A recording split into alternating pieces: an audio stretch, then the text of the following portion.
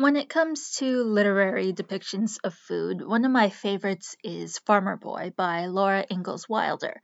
While Wilder is most famous for her semi autobiographical book Little House on the Prairie, she did write a book based on the childhood of her husband Almanzo Wilder.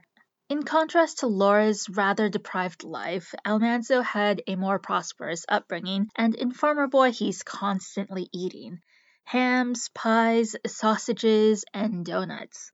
Lots and lots of donuts, hot and freshly made by his mother. But he doesn't eat round, ring shaped donuts with a hole in the middle. He eats twisted donuts. The explanation is that round donuts need to be manually flipped over to cook on both sides, while twisted donuts flip over on their own, so the cook doesn't have to pay so much attention and will save some time. Well, I just watched a bunch of YouTube videos on twisted donuts, and twisted donuts also have to be manually flipped over by the cook.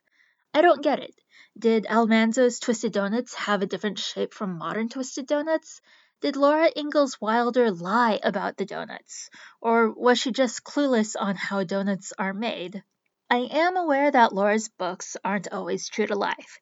She leaves out huge time periods and left out an entire sibling from her books. But still, the donut thing is weird. Anyways, thanks for listening.